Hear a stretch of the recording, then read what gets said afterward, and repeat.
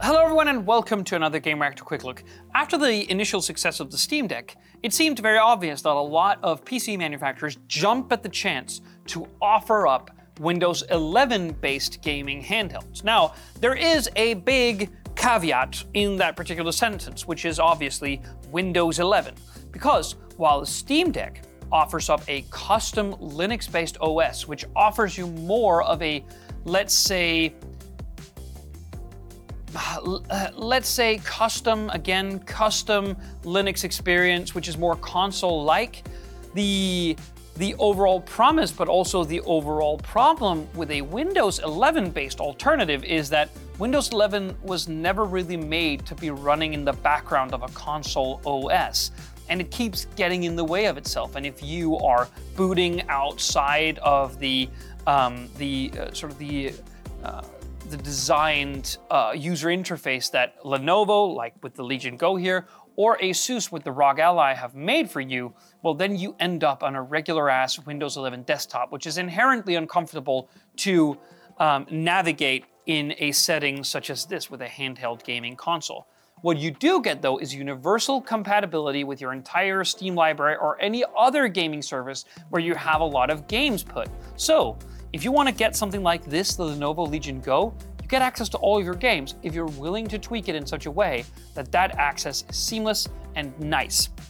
And now, I should stress that the Lenovo Legion Go is one of the more expensive new gaming handhelds. It's more expensive than the ROG Ally and much more expensive than many of the alternatives from someone like Neo, but you do get more capability as a result. Now, the main thing here is that it's Windows 11 based.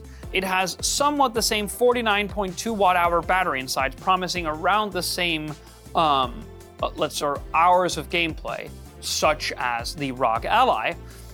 But you do get a larger screen. This is an 8.8-inch 500-nit QHD display, something that isn't being offered by a lot of other competitors. That means 1440p at 144 Hz and 97% coverage of the DCI-P3 color gamut. That means that this screen is both more power hungry and it offers up frame rates and resolutions that aren't available on competing platforms.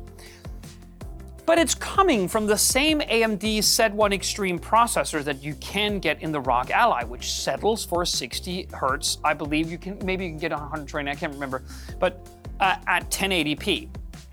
Now, we've only done some initial tests, but so far, the promise of that particular screen isn't really being lived up to, because bar a number of titles which obviously can run at 200 FPS with little to no hardware prowess or horsepower under the hood, you can't really get 1440p without sacrificing too much FPS. And you can't really get 144 FPS utilizing the full 144 Hz of the screen in a lot of games without sacrificing too much visual detail in order to get there. That's why ROG Ally, and particularly the Steam Deck, settled for those frame rates and resolutions in order to give you that consistent experience across most of the games that you'd be playing. So that is something to take into account.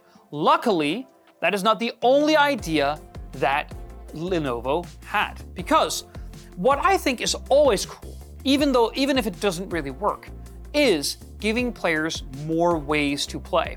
And if you want to play in a different way with your heavy PC gaming handheld, well, for one, you now have a kickstand, Nintendo Switch style. Why would you need a kickstand? Well, you only have to push these buttons on the back and you can detach the two Joy-Con-esque controllers. I don't think it's that, yeah, well, it was me who was dumb there, not the hardware that was inelegant. Now, this kickstand can pretty much work at any old angle, and while these are much thicker than Joy-Cons, they are massive enough for my large hands to find them very enjoyable.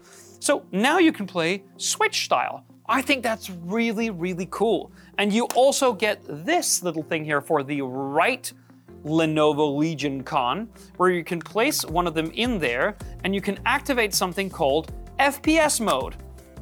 It's at the bottom of the controller right here. And if you put it over and into FPS mode, you can use this as a mouse. I think that is absolutely awesome. That means that you can pretty much use this on the same way that you would use a mouse by moving it around, and the sensor at the bottom found right there will read it as mouse movements. That means that you, for one, can be more precise in games that demand that precision.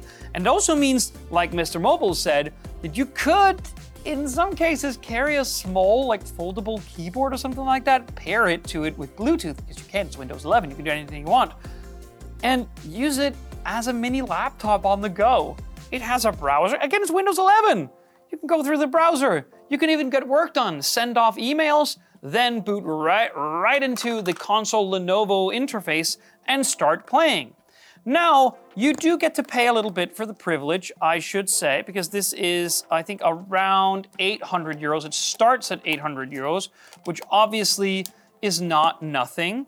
And that makes it markedly more expensive than alternatives from, again, Valve. So whether or not you're gonna need that extra functionality is completely up to you. It has a beastly advanced thermal design. It has the biggest display. It has probably the coolest build, and well, it has that Switch-like functionality. So for that, we're gonna fully review it and give it a spin. See you on the next one.